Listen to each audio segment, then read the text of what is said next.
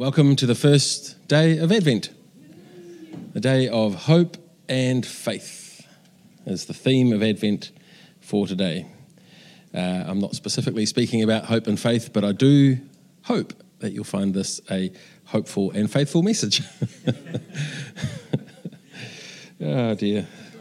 Yes.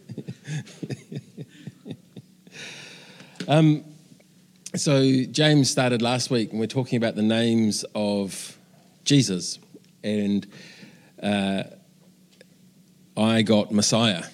So, and when this came through, I was like, oh yeah, that's cool. And then I kind of grappled with it for quite some time because it can mean it. Well, since I can mean it, there's so much meaning to it, and the question was what and what should I focus on? What's the message for us? So we'll see if this is the message. So I want to start just quickly. Messiah means anointed in Hebrew, and the word is used in a whole lot of contexts. It's used when they put oil over the implements on the altar to prepare them for their use in the sacrificial system. So, and in Samuel, you see Samuel anointing Saul and then David to be king. And so there's the process of anointing is this process of setting apart for the work of the Lord. But Messiah came to mean a whole lot more than that as well. And I'm not going to do a survey of the Old Testament on what Messiah means because that's not what I think the message is.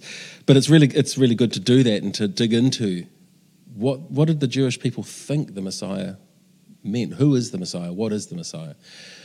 The king in the line of David. And so broadly speaking, as a broad summary of all that, the thinking at the time was that the Messiah would be the promised king that would come and save Israel from slavery and from foreign oppression. The liberating king, just as they were liberated by the king, by God, right? In the exile, the Messiah would be the appointed person who's going to liberate Israel.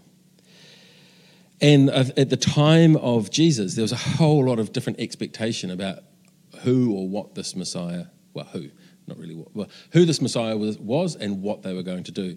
So on one hand, you had zealots, people who saw the Messiah as this political king, this person who's going to come in and lead an uprising and take out the Romans and restore Israel to its political kingdom glory.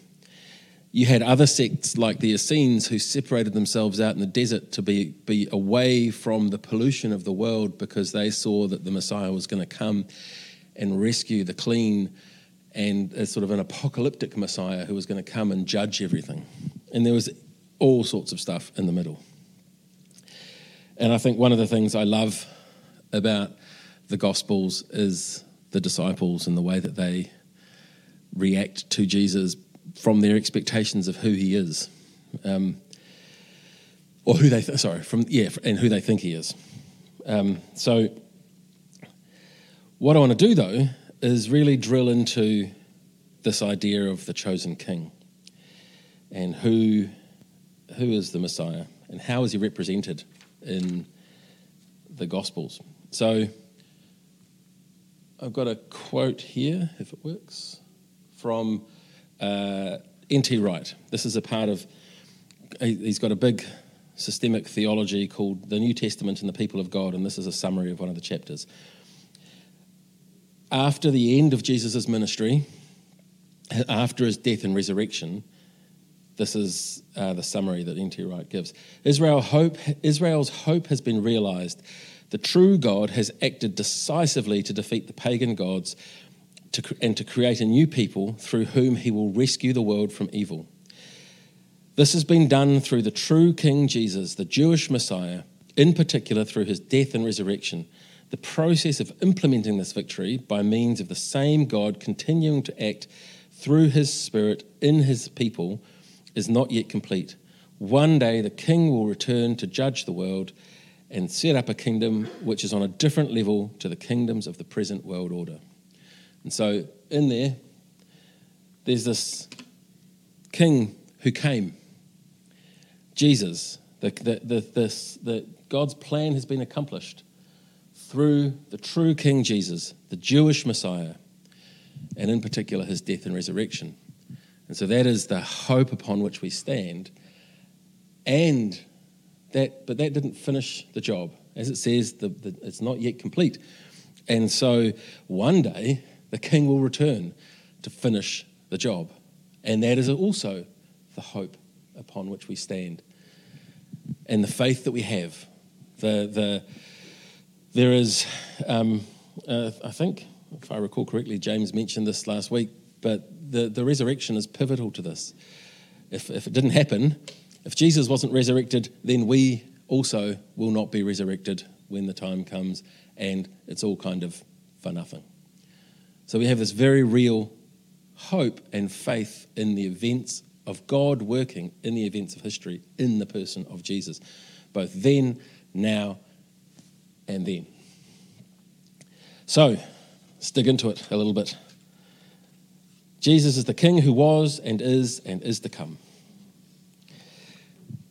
And that's pretty awesome. So, I want to go to Matthew chapter 2, and I'm not going to read the whole thing out, but I'm kind of going to flick through it. So if you've got your Bibles, feel free to open it up and have a look. There's this really cool thing, right? So prior to this, in Matthew, we've got the genealogy of Jesus, and then Joseph accepts Jesus as his son. And then, after Jesus was born in Bethlehem, there's these events that happen. And so there's these wise men, right? Every time I think about the three wise men, I think about the 70s, right? And we would sing we three kings of Orient, and we'd always, all I can remember is smoking on a rubber cigar, because we always learnt the bad, the naughty words for it. So I don't actually know what the actual song says, but anyway. So these kings come, these wise men, come, and they are likely prosperous people. They're likely scholars of some kind. They clearly can afford to travel a long way. They probably came from further east, maybe in Persia or somewhere like that. And they came, and they come, and they go, and they're following the star, and they've read the signs. And the signs say that a king has been born. The king of the Jews has been born. And so they go to the king of the Jews, Herod, and say, the king of the Jews has been born. Can we see him? And Herod's going, you what? No, that's okay. Something's not right here. His reaction is actually one of fear. And he gets the prophets, and they say, well, this is, they speak the words that say where the king will be born. The wise men go to Jerusalem, and they bow down. They worship the King of the Jews. They give him gifts worthy of a king. And then, having had a dream about the treacherousness of Herod, they go home by a different way.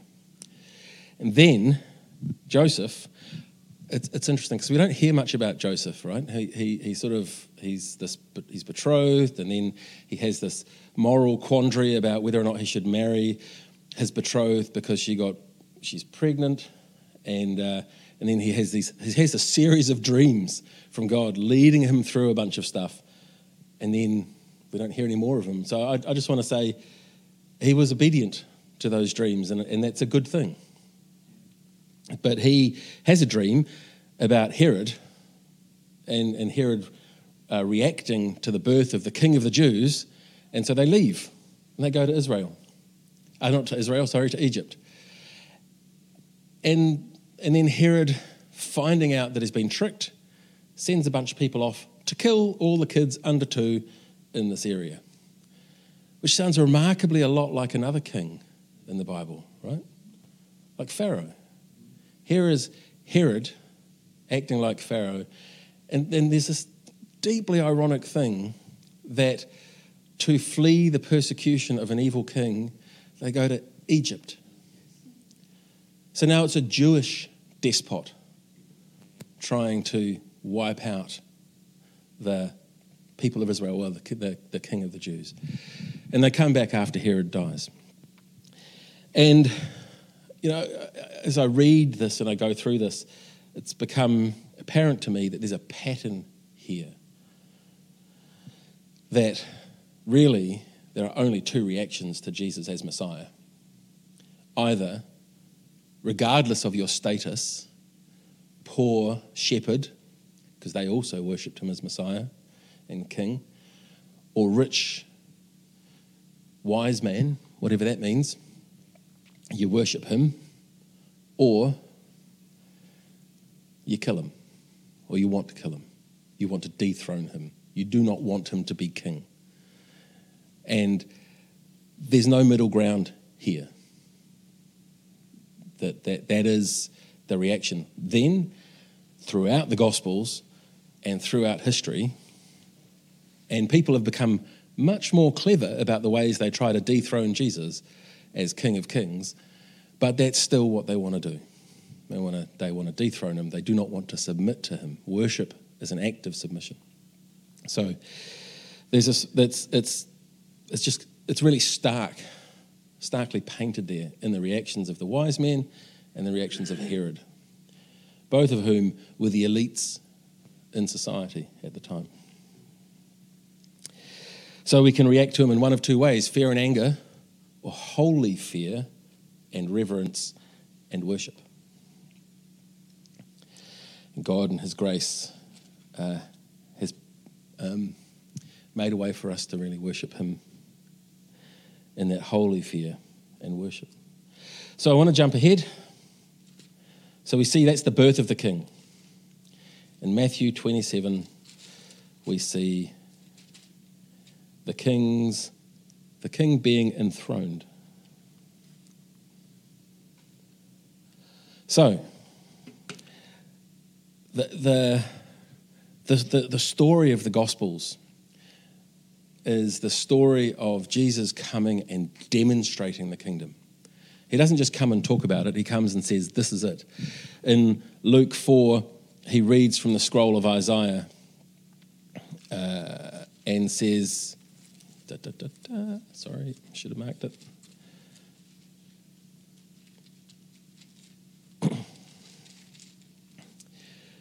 The Spirit of the Lord is on me, because he anointed me to proclaim good news to the poor. He has sent me to proclaim freedom for the prisoners, recovery of sight for the blind, to set the oppressed free, and to proclaim the year of the Lord's favour. Then he rolled up the scroll, gave it back to the attendant, and sat down. And the eyes of everyone in the synagogue were fastened on him. And he began by saying to them, "Today this scripture is fulfilled in your hearing." So he came to fulfill those messianic prophecies. And he goes on this journey to do that. And he's building this momentum towards people seeing that he is the king and understanding that he is the king. And you see it's interesting, his journey with the disciples, because they don't actually really see it until after his death and resurrection. And I love the Gospel of Mark, because there's all this confusion that the disciples have about what he's doing, but he sets his path towards a confrontation with the pagan empire of the day and with the idolatrous religious empire of the day. And he goes on this journey, and he gets to this, and he's put on trial for blasphemy. So the Sanhedrin, he gets taken before the Jewish leadership, who don't have the power to kill him. They don't have the legal authority, and they want him accused of blasphemy, but they know that crime won't work. The Jews, the Romans don't care about whatever your little religion is, and so they take him to Pilate and say he's the king of the Jews. And so he is taken before Pilate and tried as the king of the Jews. James mentioned this yesterday. Ironically, he takes the place of someone called Jesus Barabbas in this sort of epic scene of I was in at school. I was in Jesus Christ Superstar, and one of the I just love the drama that's built into it around the scene where Jesus is on trial before Pilate, and the crowd is shouting, "Crucify him," and all of that, and there's all that going on here, and then he's taken away to be killed. And the soldiers mock Jesus. And how do they mock him? They give him a crown and a robe. And they go, "Aha, you're a king." Smack. Right? And they beat him. They spit on him. And they torture him. And then he's crucified. And the sign says, "King of the Jews." And he's enthroned on the cross. And the people, his own people. So in the Gospel of John, it talks about how, at the start, how the Word, in the beginning was the Word, and the Word was with God, and the Word was God. And then it talks about how he came to his people, and his people didn't see him, didn't acknowledge him. Here, as he is hanging on the cross, Israelites are saying things like, "He saved others," they said, "but he can't save himself. He's the King of Israel. Let him come down now from the cross and we will believe him. He trusts God." I mean, it's just like, it's you can just see this mockery of him. And this mockery of him as the King of Israel. And the incredible thing about all of this is that he inhabits this, he endures it, and he transforms it. Yes, he is crucified because he is the King of Israel. And he is resurrected because he is the King of Israel. Because he is the King of Kings. This thing that happened, and he's enthroned on the cross. That is where he first sits on the throne. I think there's this... I don't know, the irony of it is compelling. There's this, it's almost like God has just turned it all upside down, right? And we talk about the upside down kingdom, and he's just taken this. He's taken this, all the worldly expectations of a king, and he's born, and then as king, he's been born into a lowly station. He had a lowly career. He had a ministry that gained him a whole lot of notoriety, but led to him being killed in a humiliating and lonely way. And if that was the end of the story, that would be the end of the story, and we wouldn't be here. But it's not, because he was raised as the first fruits of the resurrection, raised to life, so that we might be raised to life. He endured all of that for the joy set before him, which was the salvation of the lost. The redemption of the world, the creation of the new heaven and the new earth, and the resurrection of the dead. And that is that. What a king! I mean, what a king! So let's jump to the king that's coming. Revelation 19. "I saw heaven open, and there before me was a white horse, whose rider was called Faithful and True." We sang that, didn't we, today? He's faithful and true. "With justice he judges and wages war. His eyes are like blazing fire, and on his head are many crowns. He has a name written on him that no one knows but he himself. He is dressed in a robe dipped in blood, and his name is the Word of God. The armies of heaven were following him, riding white horses and dressed in fine linen and white and clean." It's funny, isn't it, to think of an army, right? Army. What do armies wear? Armies wear armor. What is their armor? White linen, right? The symbol of their sanctified, saved purity. That is their armor. "Coming out of his mouth is a sharp sword with which to strike down nations. He will rule them with an iron scepter. He treads the winepress of the fury of the wrath of God. On his robe and on his thigh he has his name written, King of Kings Lord of Lords. Amen. He is coming as the conquering king.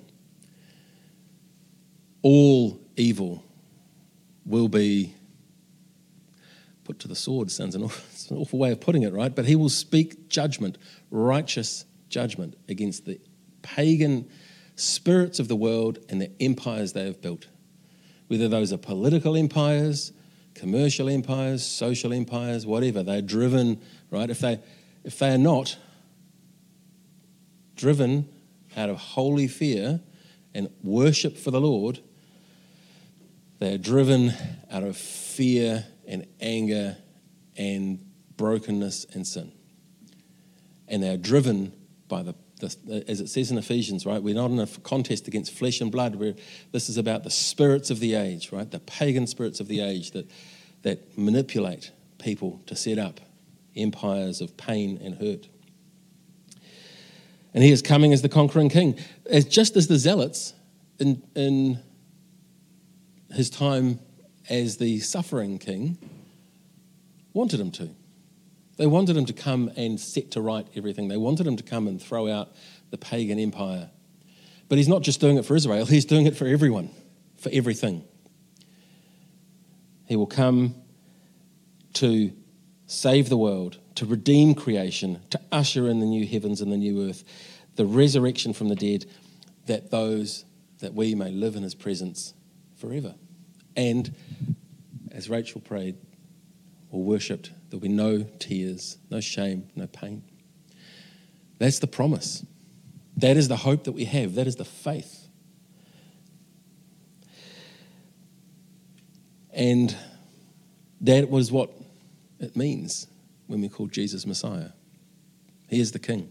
He's not just the King. He's the King of kings and Lord of lords. He is sovereign over all creation. It doesn't matter what life is like for us, right, in a sense, because he is still king. You know, I've been struggling with some things, you know, over time and just the sense of not doing or not having done what I think I should have done and all sorts of things. And actually, at the end of the day, that happens and that's my circumstances, but the king is still kinging. Right? He's still on his throne. He's still doing his stuff. He's still working through me, even when I can't see it and can't feel it. He's still doing his job. And I can walk in that line with him. So what does it mean for us? It means we have hope beyond what we see and endure. Right? Life has all sorts of things. You know, the world has all sorts of things to offer us. Some of them good, some of them not good. Regardless of whether they're good or bad and what's happening to us is good or bad, Jesus is King. He's King of kings. And he is there with us.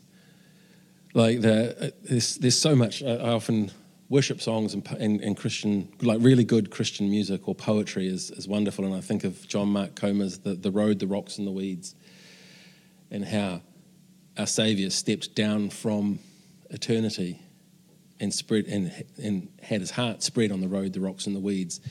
And that's the calling for us, to go and walk that walk with him. And if that's what happens, then our heart is spread on the road, the rocks and the weeds. And it's just, he's not an unapproachable king. He's not a king who hasn't endured as well. He's not high and lofty and out there. He was born into a world full of iniquity, but he wasn't. He wasn't that way, and he walked this life, and he came in the mud and the dust with us. And Hebrews sums it up.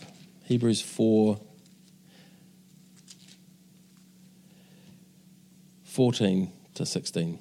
Therefore, since we have a great high priest who has ascended into heaven, Jesus, the Son of God, let us hold firmly to the faith we profess.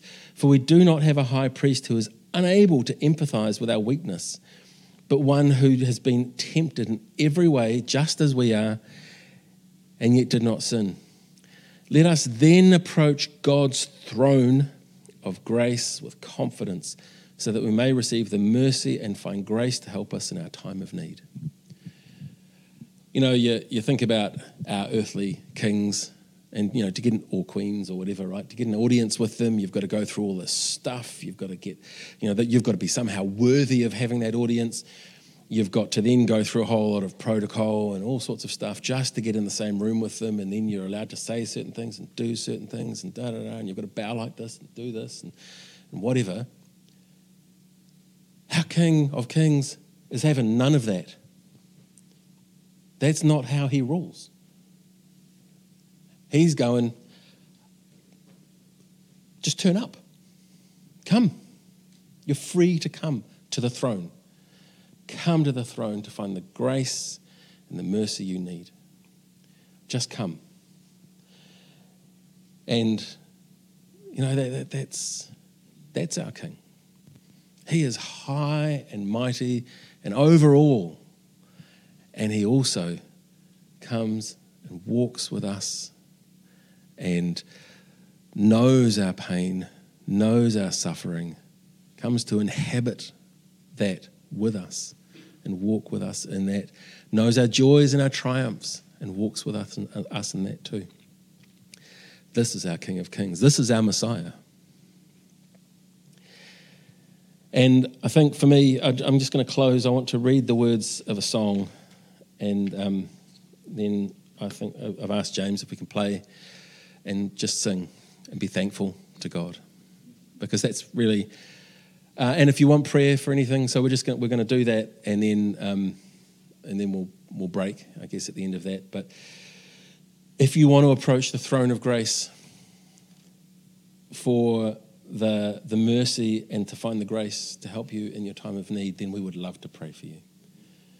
So if you want to do that, you can come up while we're singing, or afterwards just tag someone here. I mean, we're all happy to pray for each other, or you can come and ask for someone to pray for you up front.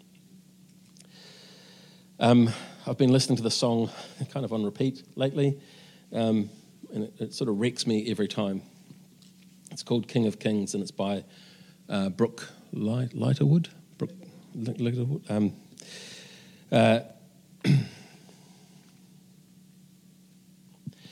In the darkness we were waiting, without hope, oh my goodness, without light.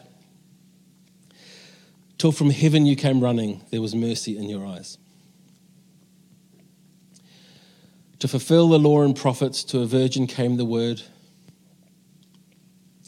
From a throne of endless glory to a cradle in the dirt.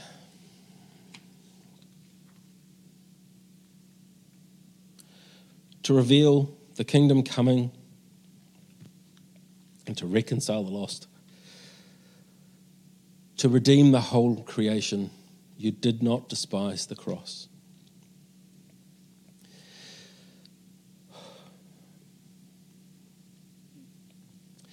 For even in your suffering, you saw to the other side, knowing this was our salvation. Jesus, for our sake, you died.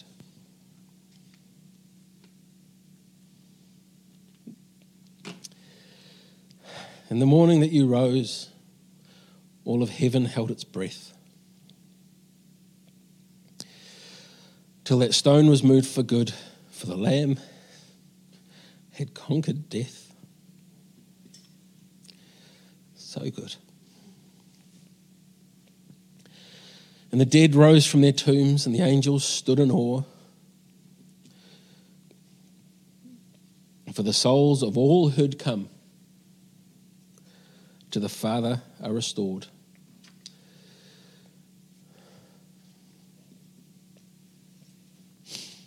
And the Church of Christ was born, then the Spirit lit the flame. Now this gospel truth of old shall not kneel, shall not faint. By his blood and by his name, in his freedom I am free, for the love of Jesus Christ, who has resurrected me.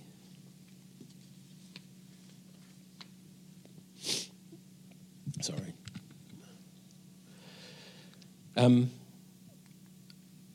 always thought that this is a gospel message in 6 words. John 19, it is finished. Corinthians 2:13c, I think, and be thankful. He has done the work. He is doing the work, and he will do the work. Let's be thankful. The King is still king.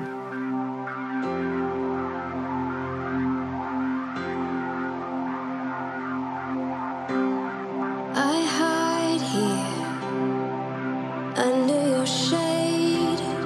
I'm held here, covered by grace.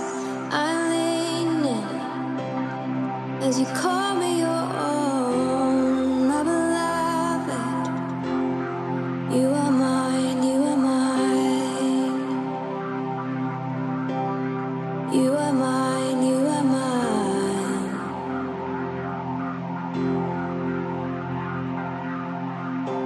There's no striving and no mask to wear, no pretending, no yoke to bear.